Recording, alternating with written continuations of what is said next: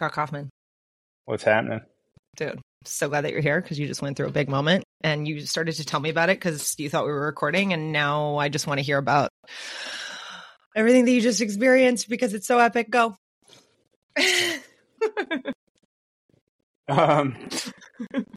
Yeah, so I was telling you, I've been doing medicine work for just about 10 years, just short of 10 years. Mm-hmm. And actually it's 9 years exactly. And I've always really done it in a sort of similar modality where, we get together and there's an induction and a like an open-ended question that's asked to drop into a space and to maybe set a little bit of a context for what may come up in that night. And for whatever reason, it ends up resonating kind of always with anybody who's there. And they go from small to big, but usually no less than 12 people, no more than like 25. This wasn't that. This was just an Aya ceremony. And there was a lot of it that was beautiful, really, really beautiful. We did a prayer to Grandfather Fire, and we set intentions and we said our prayers, and it was beautiful. And the shaman was really rooted in his tradition and in his ways. And can I ask what your intention was as well? My intention was. Well, there was a lot. There was a lot of intention, but the main intention was to change my relationship to my pain, which ironically, my intention spread because I had an intention to bring like peace to my ex-wife, as it relates to me, or to bring love and care to my current wife and to my family and to me as it relates to, and to bring ease into my world. But it was a lot around the release of pain. Now, ultimately, I got that, but it was a windy road. The first night, nothing much happened. And I was actually quite irritated because the way they hold it is you sit in a chair and you don't move and you don't talk and you're in the dark, in silence. And for me, alone in silence is kind of how I have experienced my pain. And so my medicine historically has been connection, and it's human connection, because I'm very connected to spirit, kind of always. I remember you telling me stories of when your cluster headaches would come forward and you would be in so much excruciating pain that you would lock yourself in the garage. Well, I got my cluster headaches when I was 26 years old. Yeah. And, that's not something that is all that relatable to people. Mm-hmm. Like, it's not, like, how do you relate to that? No, very few people have ever experienced it. And, it's very annoying how it happens, because it happens out of the clear blue, or it wakes you up out of your dead sleep, like 2-3 times in a night. And so the reason I slept in the garage, and that was really only for the second half of it. The first half of it, I was living in an apartment, and I kept I had oxygen tanks that I would use to try to abort the headaches. And I actually kept them in a closet, sort of in the kitchen area. And there was a time fairly early on, or right when I had my daughter, or maybe just before, when I had Annabelle, what I would do is when you're in that kind of pain, you make yourself alone, because there's some shame in it. Sure. And then what you do is you kind of I would clutch onto my head like this, like I would hold, and then I would rock back and forth, and then I would hum, and I would kind of like hum, like chant, humming, because the vibration of the humming would add something to it that maybe made it more manageable. But it's kind of, I think it's kind of a known thing that people do in that space. And the pain was just excruciating, all encompassing. And then it would just go away, and it would just go, and then it would come back, like maybe 3-4 hours later. But they were like 45 minutes to an hour at a time. So it was when you put it all together, it was a lot of time. And then they would go on for like 12 weeks at a time. But it was a very lonely, the point of the story is that it was a very lonely experience. Right. And there was no real connection to be had because I was interpreting it as though nobody could really relate to it. And, if I told you how many times people ask me, did you take Advil? And I want to, hit them over the head with a sledgehammer. Right. Or like, have you seen this? Listen, every pill, every doctor in the state of California, I had seen. And so I know it was coming from love to a point, because, I also recognize that people like to be right. And so I felt like it was coming from there too. Like I'm going to be the one that fixes it. Right. And people like avoiding their own discomfort of you being uncomfortable. Yeah. Like having to sit in that, like, oh, I'll just like throw something at it. Yeah, totally. Make this conversation go to something more light. Yeah. And so my medicine, moving into the community that we mostly operate in has been about human support, which I haven't, whether I've been historically unsupportable or it hasn't been available to me in a way that I could receive it or chose to receive it. The medicine was very much in the human support, in being seen in my experience. So when I went down there, I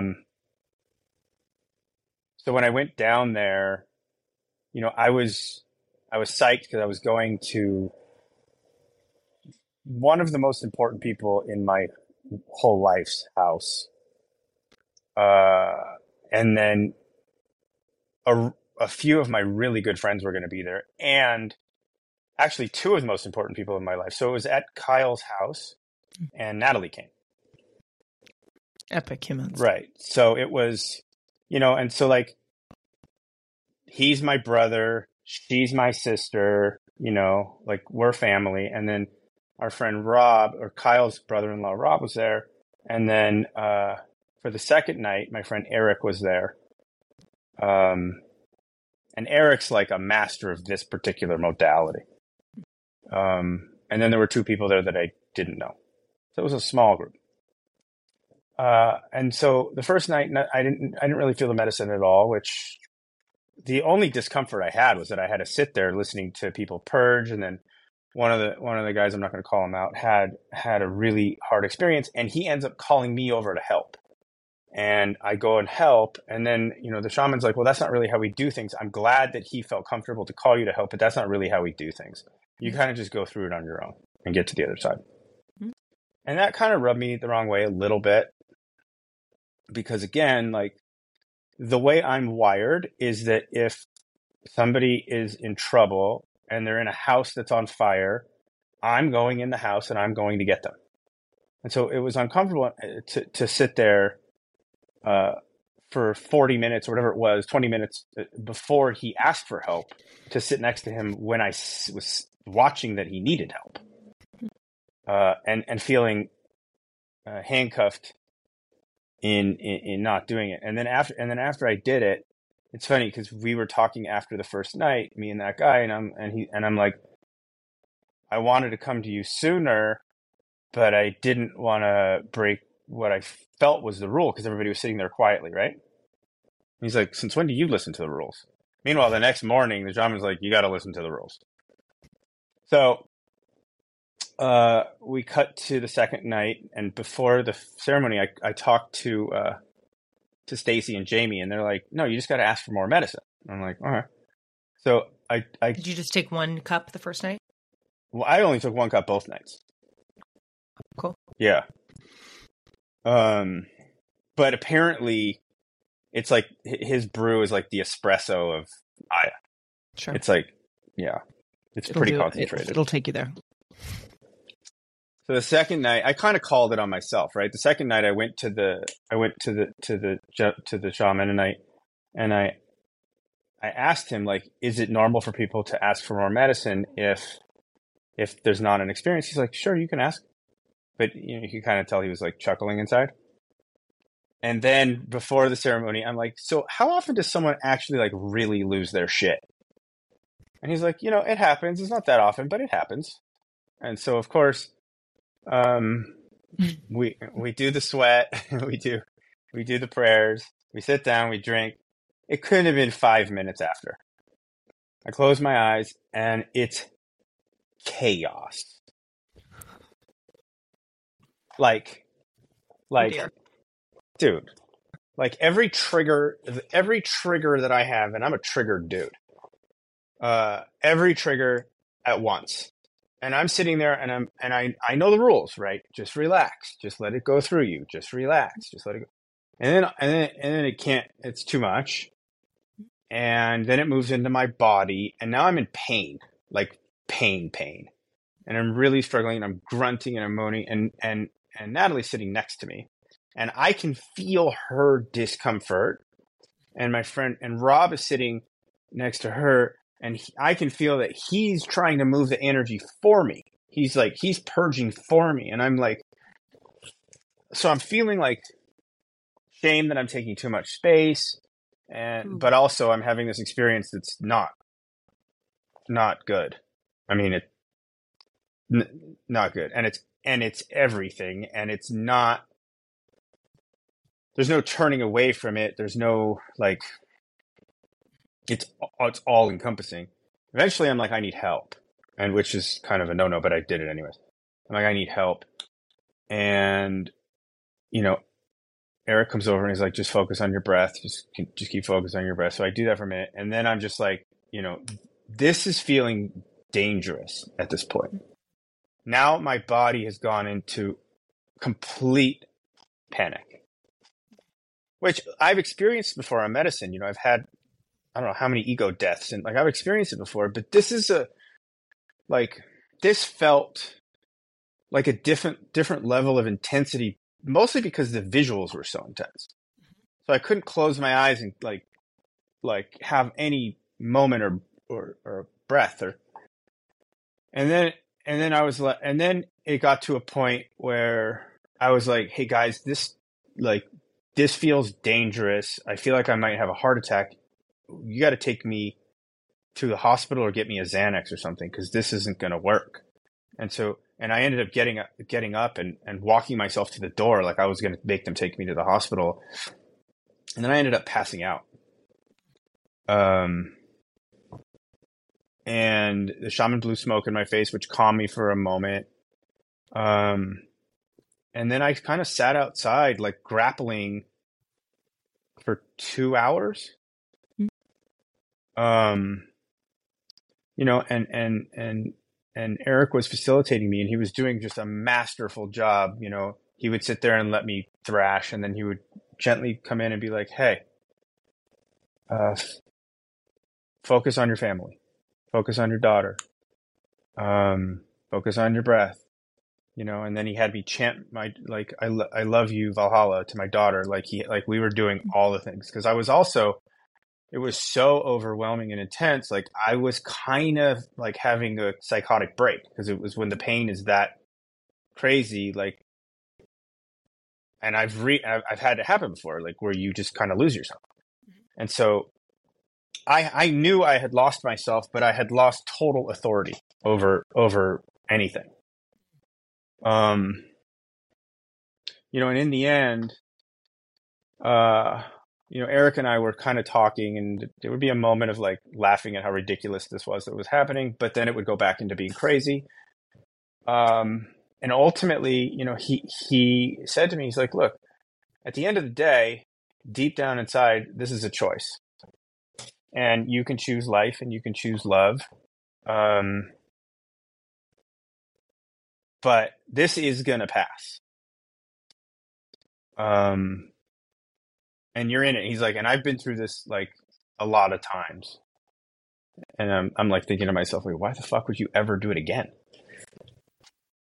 Uh, and he's like, I've been through this a lot of times, but I really dug in, and I chose life, and I chose my family, and I chose my community, and I chose, you and Alex, and I chose, I kind of went through everybody kind of individually. I chose Miles and Annabelle, and I chose, my men's team and Jamie, and like all the people that are, Daniel, all the people that are like, and Rick came in, all these people came in.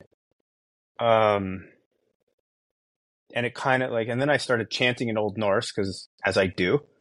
But it was good because it kind of acted like my cheerleading squad. Like I was becoming my cheerleading squad, and I mean, I thought about like crazy times in my life. Eric was wise enough to tell me to bring in my dad. I brought in my dad. I brought in all of my clients, all the people that I've worked with. I brought in all of these people, and about 2.5 hours later, he's like, I'm fucking freezing, because we were outside on the deck.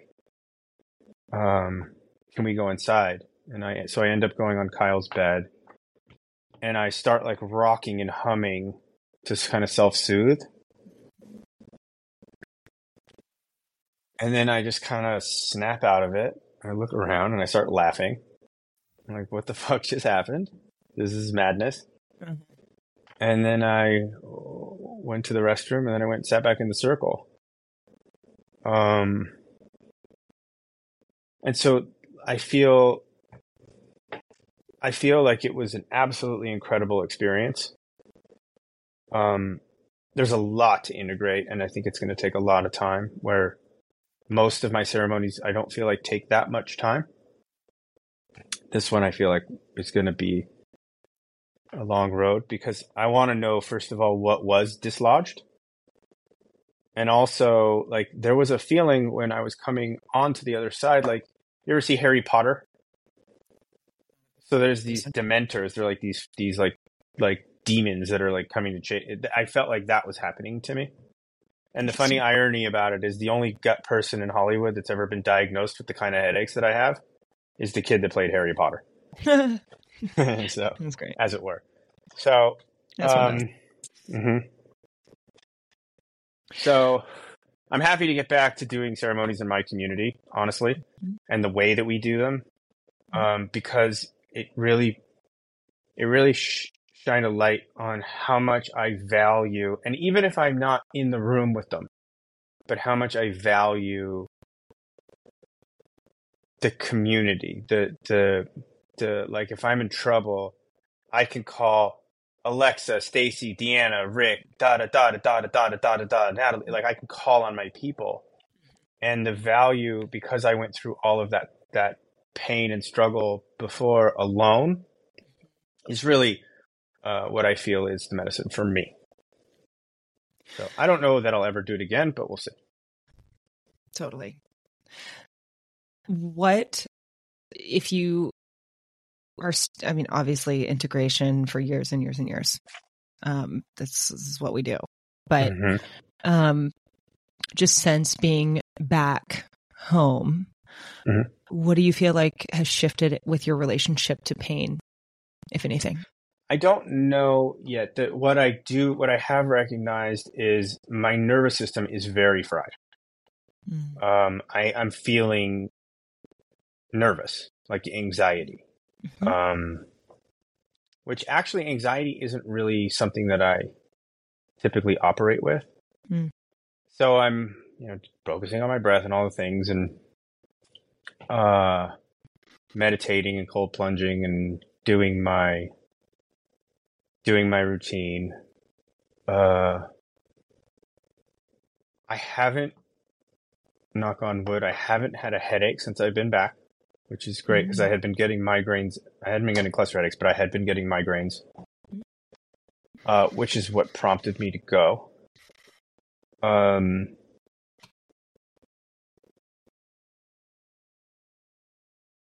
my body's stiff because I was flopping around like a fish out of water.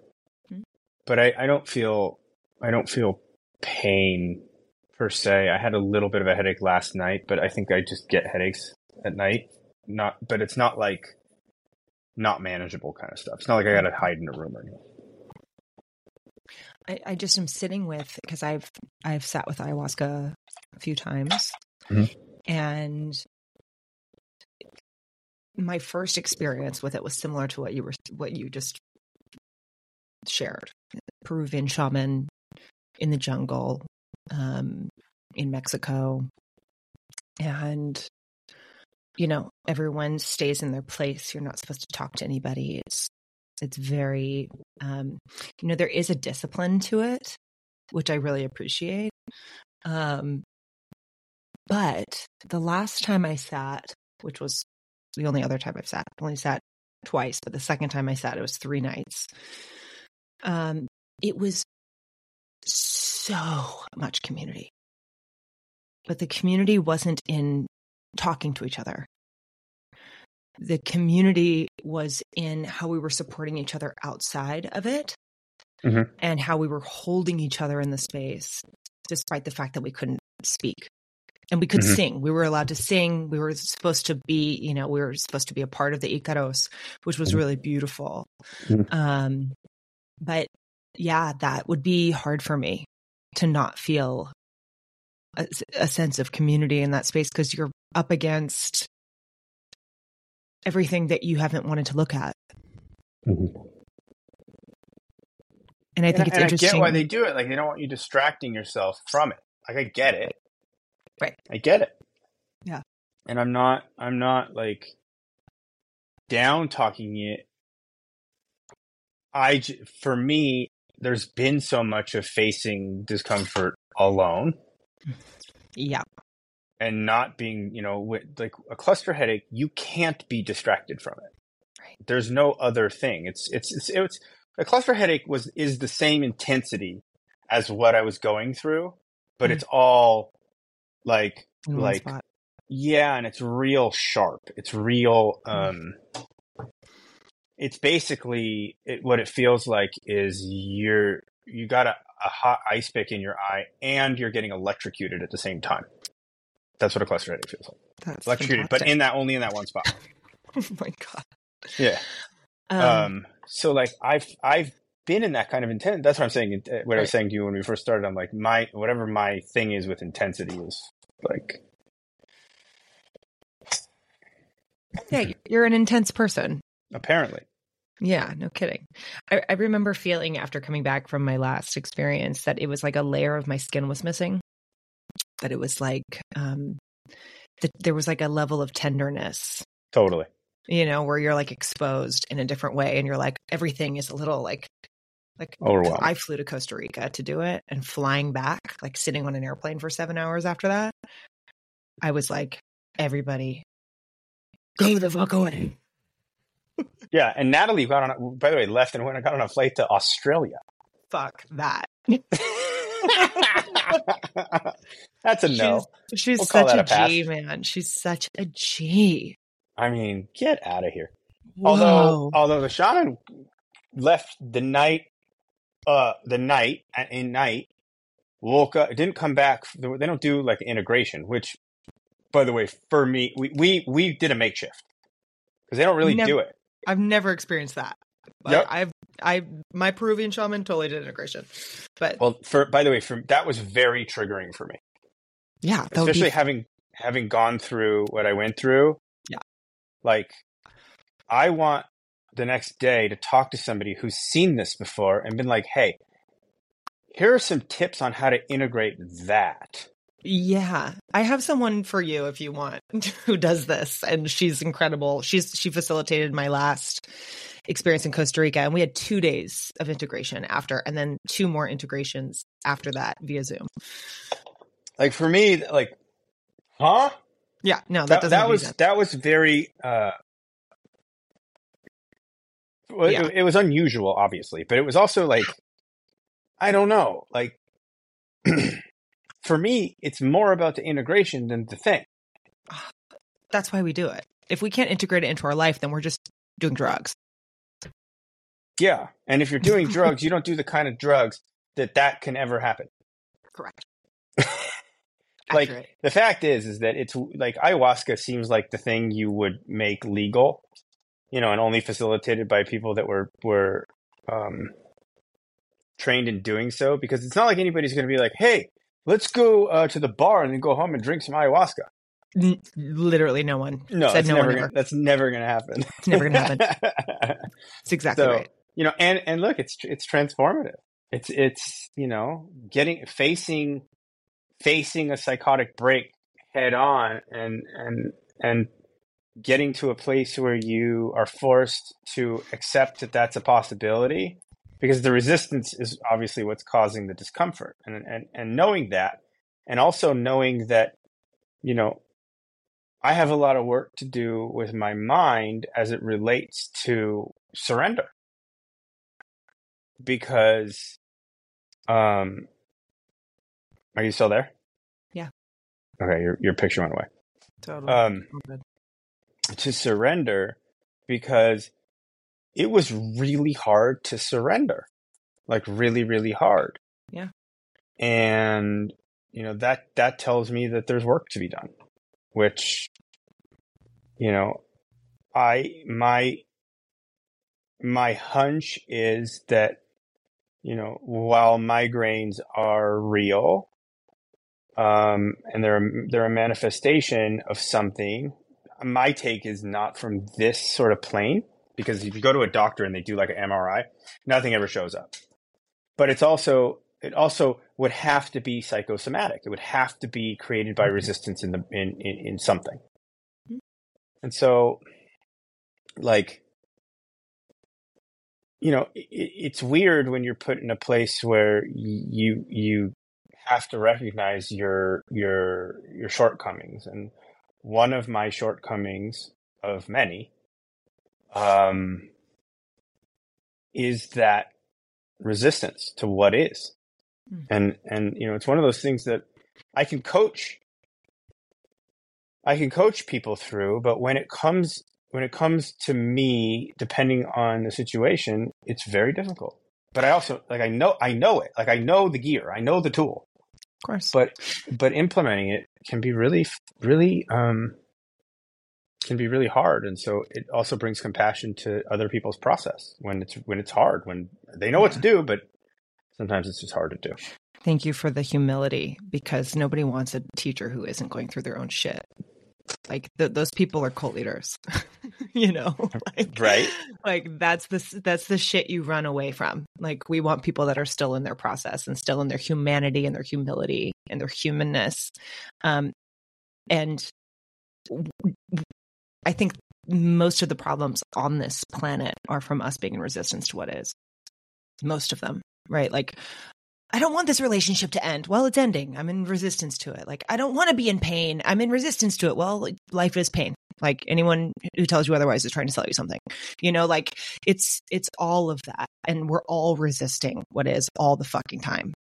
And you just happen to be so good at coaching people on how to get through it that you're like, I should fucking know how to do this shit. And you're fucking human, Kaufman. For sure. And, you're right. Life is pain. The first thing you do when you're born, right, is you cry. It's the first thing horrible. You do. And when you die, the pain goes away. But nobody wants to die. And nobody wants anybody around to die. I think you're right, though. A lot of the pain is resistance, and a lot of the pain, from my experience, and look, this came up a lot. I don't think anyone has answers. I think that anybody who tells you that they have answers is a snake oil salesman. I think that the truth of the matter is that the person who has the right question for you to come up with the answer for you, which is healthy. But somebody having answers, like, unless you come to that answer for yourself, it's just words. It's just words and like a protocol, or the protocol is so that you come up with it for you, because everybody's different. Everybody, we were talking about human design over the weekend, and everybody's got a different human design, if you believe in it, or astrology if you believe in it, or whatever it is, whatever, Enneagram, whatever, woo-woo psychobabble you're into, which by the way almost always tracks perfectly. I know. It's almost always like I call it woo-woo, for fuck's babble, sake though, because it's like fucking hell. Like, am I supposed to know all this shit about myself? Like, right? It's a lot. However, it also goes to prove that it's not one size fits all, because everybody's so different. Like that, mine says I'm a projector, which means I need a lot of space and I need a lot of rest. It's all true. I do. I require a lot of rest, and I require space, and I require cave time. I do. So it is true, which means that someone who's saying, well, just get out there and go run 20 miles. Well, that doesn't play for me. But, I'll go through a phase in my life where I'll do it, and then I'll just stop. I just there's a weird, I always get mad. I always blame myself and be like, well, why don't you have the discipline to do it? And then I see this thing and it's like hardwired into who I am. And then I'm like, well, am I believing the hype? Am I believing the story? Like, is that giving me permission to be lazy? So I think it's just different for everybody. It's so good what you just said about like, it has to come from you, right? Like you actually have to come to it. And that's what like a good therapist or a good coach or a good shaman or whatever will help you answer it for you. But I think that this is the point of differentiation, particularly for psychoactive substances, mm-hmm. because like when you go into a psychedelic state mm-hmm. and you figure it out, because you can know like, oh, I should love myself. But then you go on, your ayahuasca journey and you're like, oh God, like, whoa, this is what it feels like to love myself. You're like, oh, now I know, actually, now I like get it. Like now I don't need you to like tell me I should love myself. Now I know in my body somatically I should fucking love myself. And this is why these psychoactive substances can be so profound for people who have something physical, like a cluster headache. They have something mental, emotional, like PTSD. They have, they're dying, like my mother, of cancer, and we're so terrified of death. And then they realized through these journeys that death doesn't exist and that there's nothing to fear, but it's like, we can't know it up here unless we know it in here. And this is part of why these journeys under the right set and setting and with proper integration can be so potent and powerful, because we can actually know things in our body that we didn't know in our head. I mean, it's absolutely true. Look, every once in a while you find somebody, like for you, Ram Dass or, Alan Watts, or somebody who can trigger you having that feeling, like if you sat in front of Neem Karoli Baba, right? Just in his presence, that can bring it up in you, Yeah. But he's dead now, right? Mm-hmm. Yeah. And so is Ram Dass and Alan Watts. They're all fucking dead. Yeah. Well, all that's left is Sadhguru. Right. He's pretty cool. He's an interesting dude. He is interesting. I have a friend, remember Peter, the guy with the beard? Yeah, of course. He works for Sadhguru now. He does. That feels accurate. Yeah, he totally does. That feels right. He totally does. That's great. Good for Peter. Yeah, I mean, that feels right. like his dream come true. Yeah, totally. It's great. But I think, I one thing I took away, and I'm happy to have taken away from this, is the understanding that I don't have answers, and I don't want to have answers. Because, and I talk about this a lot, right? And the answers is the death of the question, which means that you're not in the experience, that you're pushing away. You're pushing away the moment that you're living in so that you can get to the end. It's like, I talk about row, row, row your boat. Did we talk about it in the last podcast? Mm-hmm. So So from the work that I've done, and Deanna brought this to me years ago, and then of course I turned it into a whole thing because that's what I do. The most important that I found really piece of literature maybe ever written, as it relates, it's kind of the handbook for life, or one of them. And it's row, row, row your boat gently down the stream. Merrily, merrily, merrily, merrily, life is but a dream. Because it implies, row your boat, and your boat is your body, and you live in your body, right? But you're not your body, but you are your body, and it's the whole thing. But you're rowing, so you're in motion, but you're doing it gently.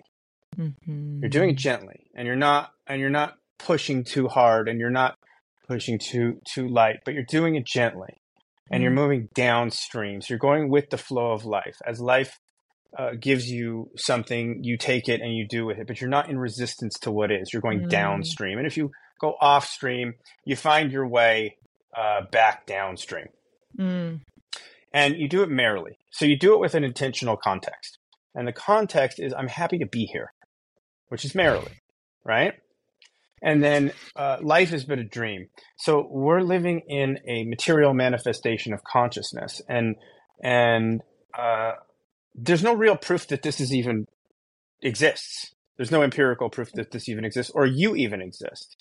And everything that you experience in your life is projected from your brain and your eyes and your senses, right? But that doesn't mean it's real. Red to me could be different than red to you, and we would never know.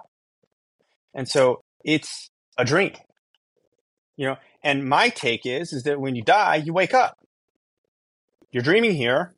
When you die, you wake up, and then you come back into another dream. Because, does anybody think it's weird that, you go to sleep at night and you have these insane dreams about other places, and you're doing weird shit, Dimensions, and nobody's like, huh, that's some really crazy shit that's happening, and we just accept it to be normal. Right. We just completely accept it to be normal every night. It's totally normal that this is happening. Well, I have something to say about that. Yeah. Hold on. Wait a minute. Out. Yeah. Yeah, totally. And so it's cool to fall back on row, row, row your boat when you're in resistance, when you're pushing against, when you're feeling like you're lazy, or you're just gently, one foot in front of the other, one oar at a time, go gently down the stream. And the most important piece of that is to do it merrily, and it can be a pain in the ass, but here's the thing. Ultimately, it's a choice. How you show up is a choice. Ultimately. Sounds like what you're integrating from your ayahuasca. I mean, it's a lot. Yeah, it's a lot. And it is a choice. And I like to be a dick about it and say it's not, because it's happening to me and all the things, just like, of course, everybody does. Which is resistance. Right. And there is status in being a victim, for sure. God, yes. And it's a lot easier to be a victim than to own it. Because if you own it, then you don't have an excuse. Right. And if you don't have an excuse, then you're going to fucking show up. You got to do it. Right. It's not easy, like you said. To live is to experience pain. I made a deal with Rob that I wouldn't say suffer, so I'm just going to say pain. See how I did that, Rob? but it's a gift, because opposite of that, is bliss. But it's being in bliss, getting to share bliss, getting to know that you're in bliss, right? Because I think that after you pass, because you no longer exist as an individual, there's no knowing it individually to you, or really sharing it. It's like taking off a tight shoe, Das used to say. Yeah. Wow. that's kind of what that feels like. You're Taking like, off a oh, tight shoe. just take it off. It's too much. What would you say to your clients who are in victimhood, who are stuck in the loop? It's happening to me. It depends on the client, because hitting somebody who's really married to a story right between the eyes. Part of my job is to keep them coming back so that they're accountable to someone, and so that they can digest it and then compost it. And if they're not ready to hear it, because if I could just say it, I'd be like, look, you have a choice here.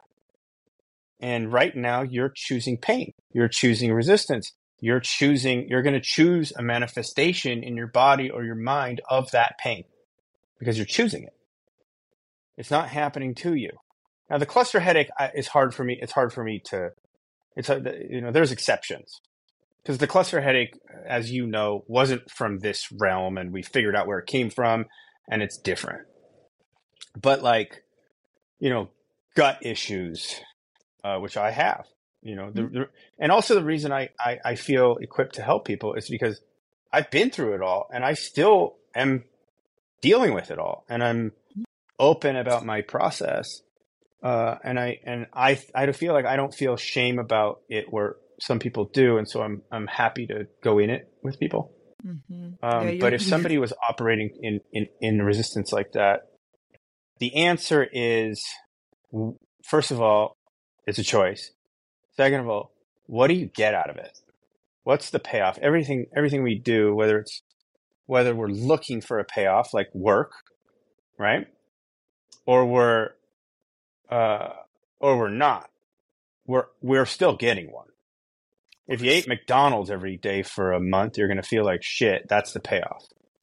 But there was a short-term payoff that it tastes really good.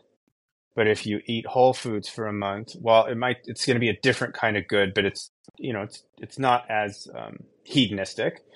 The payoff in a month is that you're going to feel good if you commit to that. So there's always a payoff. The addiction to pain. There is a level of addiction to pain, at least for me in my experience, like my own relationship to, there's a red-tailed hawk right out here. It's really beautiful, by the way. Probably my mom. There's a little bit of an addiction to it because there's an aliveness that comes from pain. It's deeply sensational. Right. And we only know our humanness through the body, through sensation. It's almost like, which is weird. So fucking weird. But yeah, it's almost like getting a hit, at least for me. I have moments of like, oh, wow. There's a small part of me that loves this pain of like not feeling chosen in this moment, or it's like my little addiction.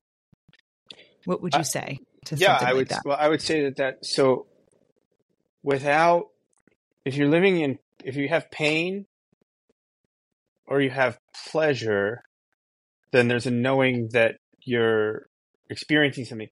But if it's nothing, like you're feeling just existing, it's kind of boring.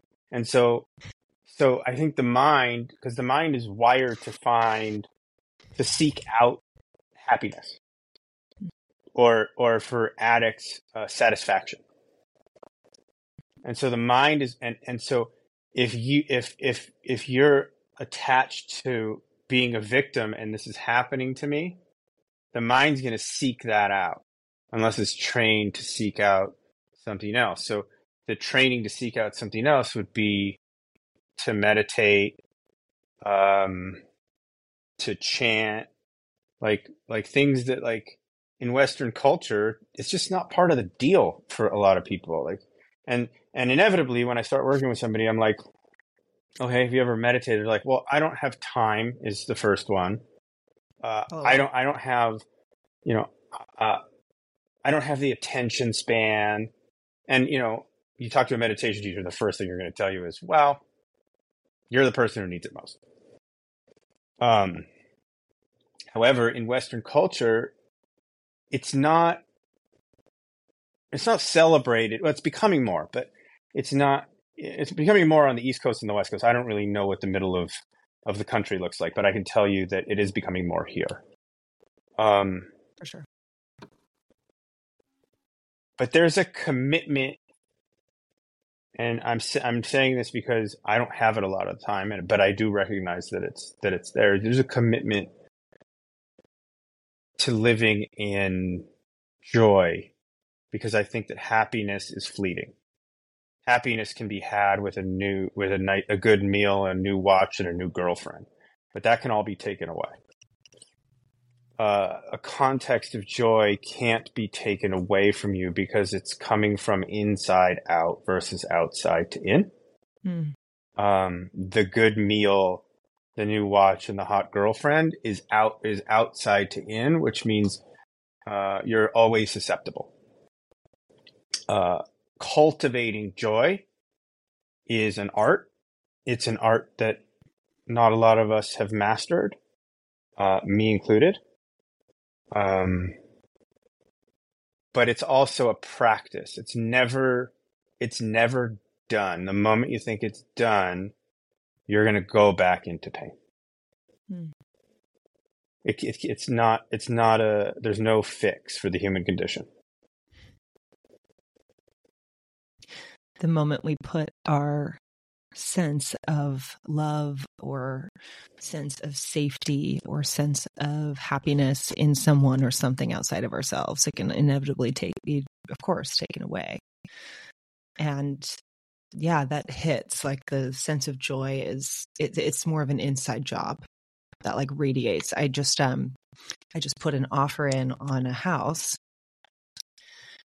and I put in the 3% deposit, which was a solid 50 grand cash. And, I have stuff around money, I have stuff like I don't like it when a certain bank account gets under 100 grand. I don't like it when a certain, and it's like just sitting in that place and knowing that I am totally safe. Not only am I safe, I'm like still very abundant and all the things, but I don't even want to attach to that. I just want to like sit in the safety, knowing that there's been this big shift, which is, of course, going to completely proliferate my life in a variety of ways. But anytime there's a big shift, right, whether it's like doing ayahuasca, whether it's putting money down on a house, starting a new partnership, going back to school, doing a big change, some sort of change, everything gets. And so we have to find it from within, because my safety is not in my bank account. My safety is within me. Your safety is within you. Your safety is not in your bank account. And also, it's all a dream. And right. And what we as humans are really good at doing is taking shit too seriously. Like really good at doing. Dude, pro. And when we take things too seriously, we're causing pain. Right. We're inflicting pain on ourselves. Like okay, so you would never do this, but the experiment is go turn on cable news for a day and see how you feel at the end of the day. Right. You see how seriously they're taking it, and that energy becomes contagious. And for a lot of people, and I used to be that because I worked in the car dealership, and it was all that. That becomes addictive because there's a charge, and that charge feels like pleasure, but in the it's a trap. It's a trap. Yeah. And that's part of that intensity. That's part of that intensity that people walk around with. Like people can mistake pain for pleasure. That's huge. That's Yeah, really big. And that's they part of can. the addiction piece. That's part of the like, oh, well, this feels like terrible, but I kind of like, there's like a part of me that's like, ooh, because I'm so alive. There's a charge. Well, it's like substance too. Like, um, in the beginning, it's an ally. Mm-hmm. Like when you first start drinking, it's an ally, right? It makes you, uh, it takes away, discomfort in groups. It's a heart opener. It makes you, um, in a lot of cases, more likable. There's more flow. You're less stiff. All the things, right? There's no social awkwardness. Then, you know, 5 years later, well, let's just say then at the end of the night, and now you're 8 drinks deep. Right. You're a mess, right? And then you wake up in the morning, and how do you feel? Right. And then what did you do that you somehow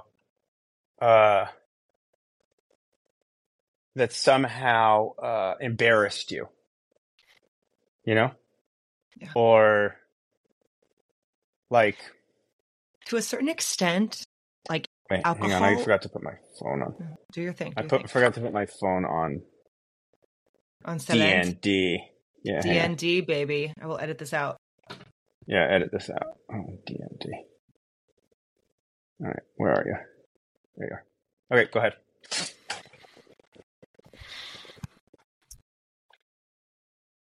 What were you saying?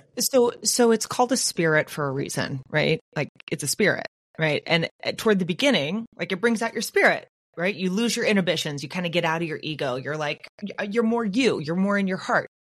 Yeah. But if you go overboard, it takes your spirit totally away.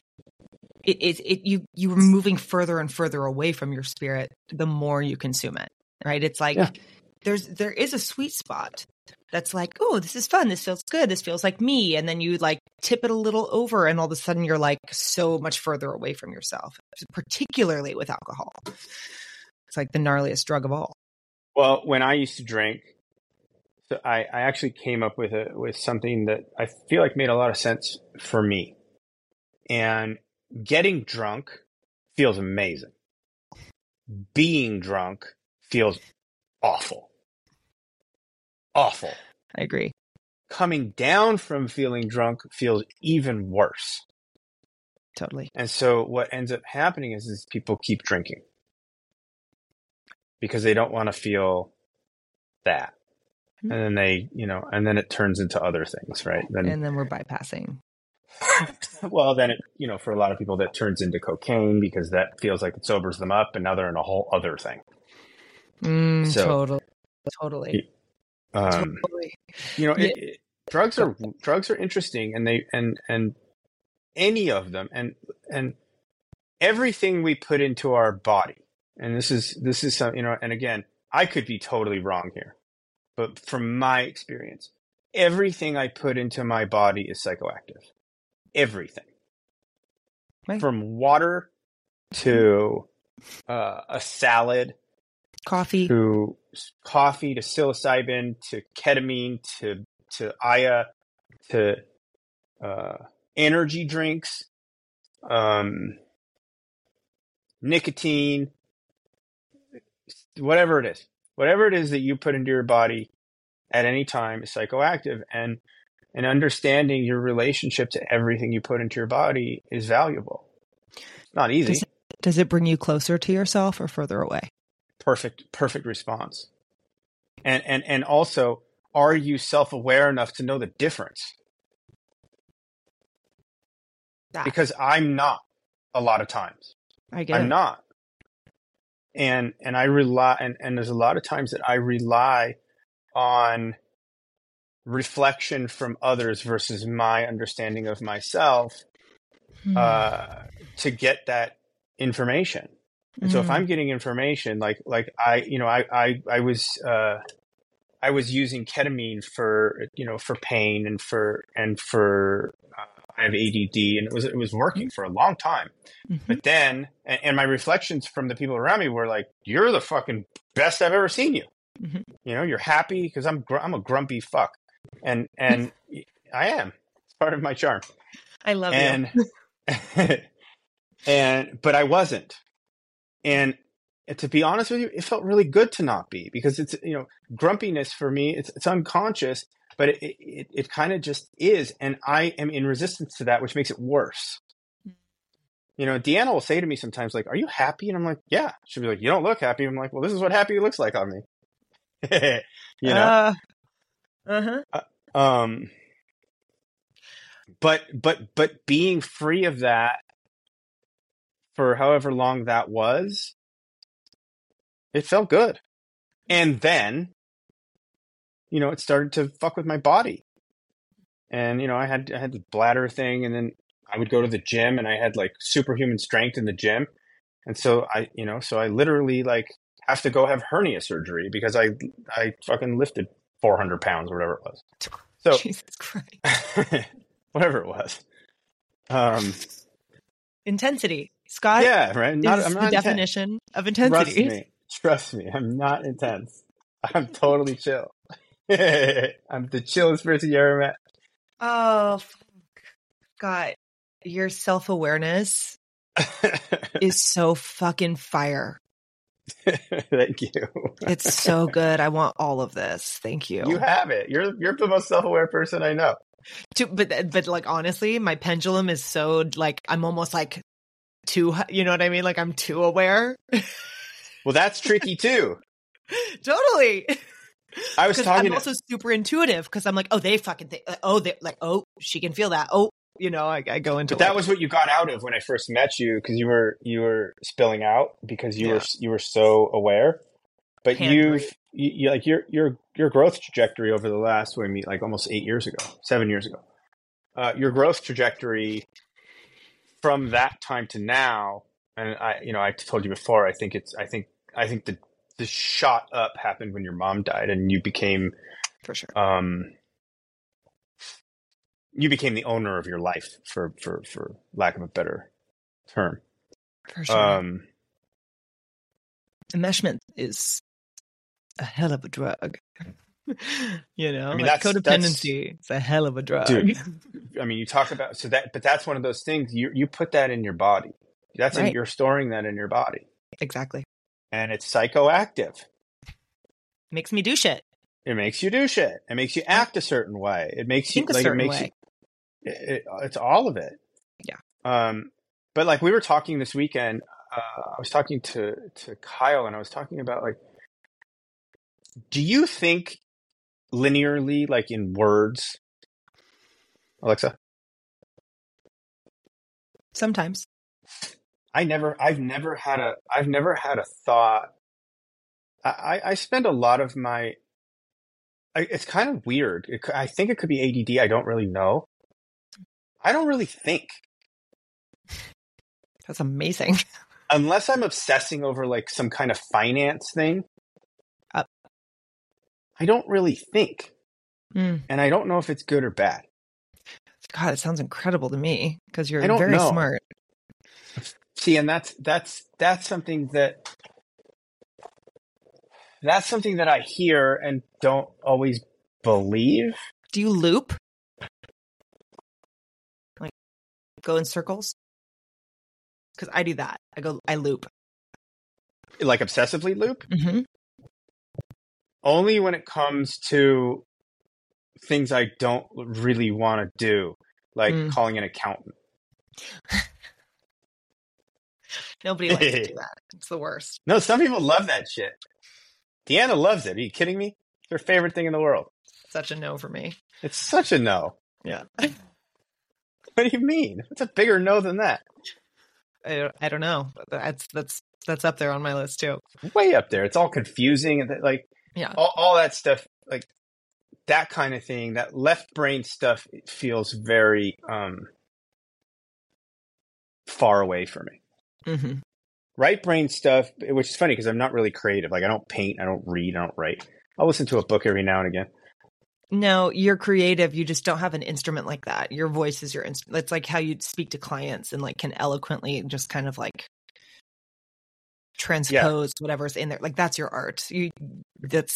Don't give me that bullshit. You're totally an artist. It's just not like, right. It's not like putting pen to paper. It's not like manifesting something physical.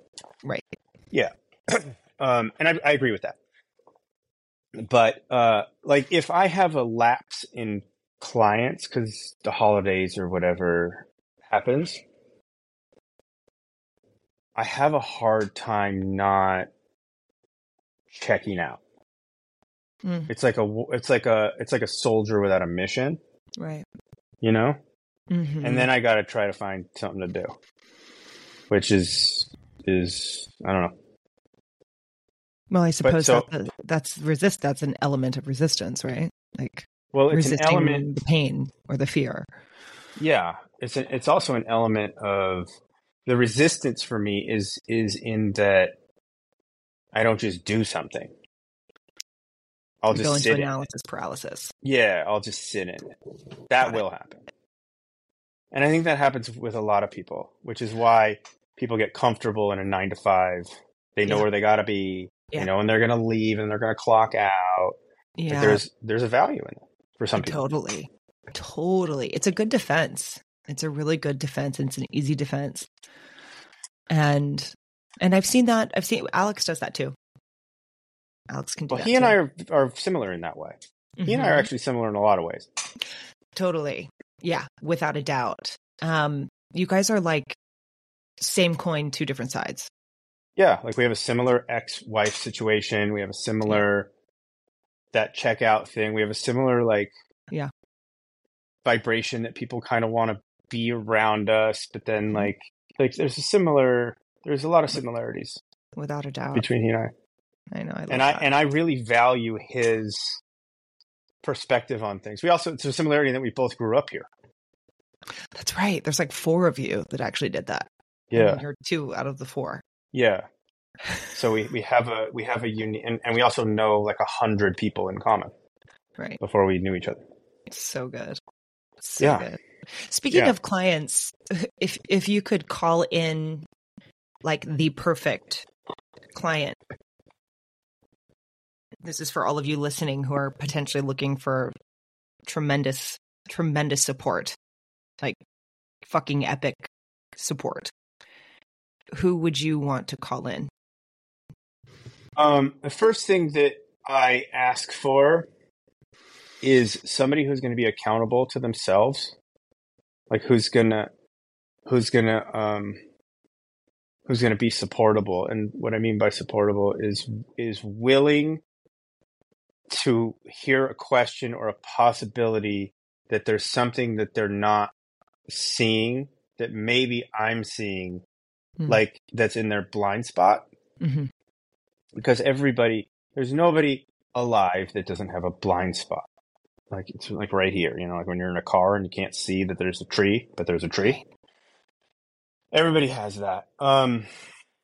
Somebody who is committed to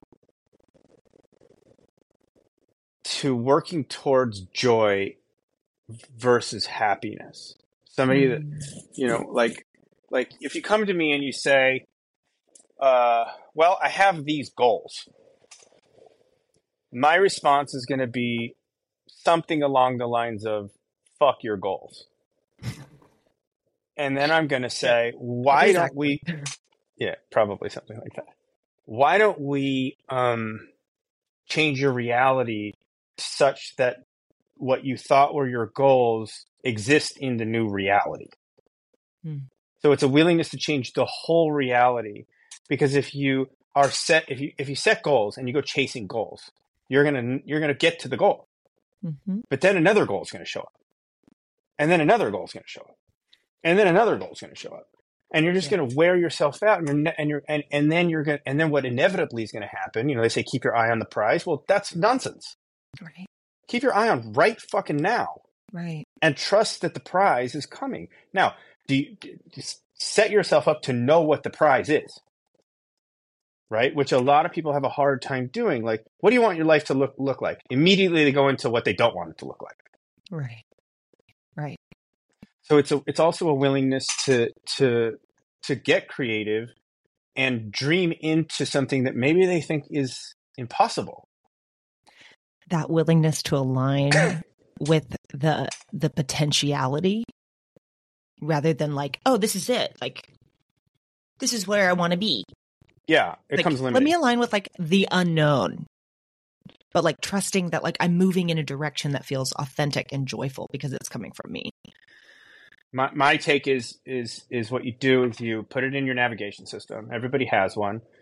Everybody's operating on one. Most people don't have a concept of what there is at the end. So put the thing at the end and make it crazy. And then get in the car. Remember, row your boat. So get in the boat and then make the boat as comfortable as you can. Make it as bougie as you can. Make it as challenging or as not challenging to drive as you can. Understanding if you put yourself in a race car, it's not going to be that comfortable, but you might get there faster, which is going to require more discipline. Because if you're in a race car, you got to know how to use all the pedals and the gears and all, right. Gotta be strong as fuck. Right. Or you could put yourself in a minivan, which is going to might take longer, but it's going to be more comfortable. Right. There's TV in the back. Yeah, there's TV in the back, so there's distractions. Right. But so you put yourself in the car, and then look at all the magic around you. You don't want to go through this thing with blinders on, because if you go through this thing with blinders on, again, you get to the goal, and then guess what happens? You die. Right. The thing about row your boat gently down the stream is that at the end of the stream is a big cliff, and you're going off it. So if you're not in the experience of being in the boat and you're focused on the death, you're not enjoying life at all. At all. So don't just look straight ahead. Like look at the butterfly that just flew by, or the red-tailed hawk that, because remember, the law of attraction is perfect. And so whatever you focus on, you're going to see more of.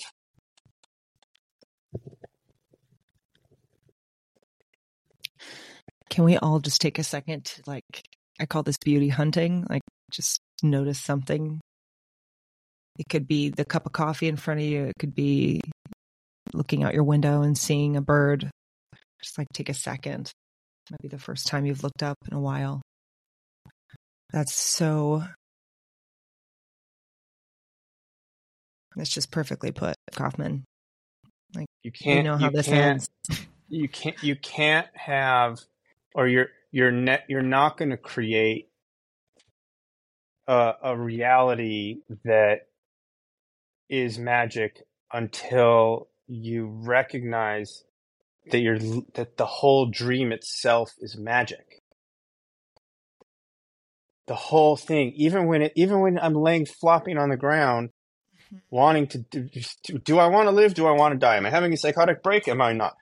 Even that. Right. It just is. So accountability, supportability, a willingness to change your reality. It's not just a willingness. It's a desire, but it's not a want. It's not coming from need and not having. It's coming from, well, we're here now, and we have talents, right? And my goal is to match your talents with your purpose and watch the fireworks. That's the real goal. Scott, where can we find you? Where can we connect to you? You can, I have a website, www.thebridge.la. One word, The Bridge. I have an Instagram. I think it's, Alexa, I'll have to put that in the notes. I don't even know what it is. Show notes. It's perfect. Or reach out to Alexa. Just give you my phone number. Perfect. Yeah. I'm here for it. I love you so much. I love you more. Am I seeing you tomorrow? Yeah. Are you coming here? Or am I going there? I can. Either way. Yeah, let's do it. Okay. Perfect. Okay. Guys, thanks for listening. Love you. Love you. Bye-bye. Guys, thank you so much for being here, taking the time out of your day to connect, to get altered. What a gift. If you liked this episode, please do share it. Share it with someone who could benefit from it. Share it on social media. we need to have these conversations. We need to have free content that we can integrate into our lives. So share it. It would mean so much to me, and it will probably mean something to whoever you share it with. Again, if you haven't already, please do leave us a 5-star review and a written review wherever you listen to this podcast. It will help us so much, and you're the best. Thanks so much.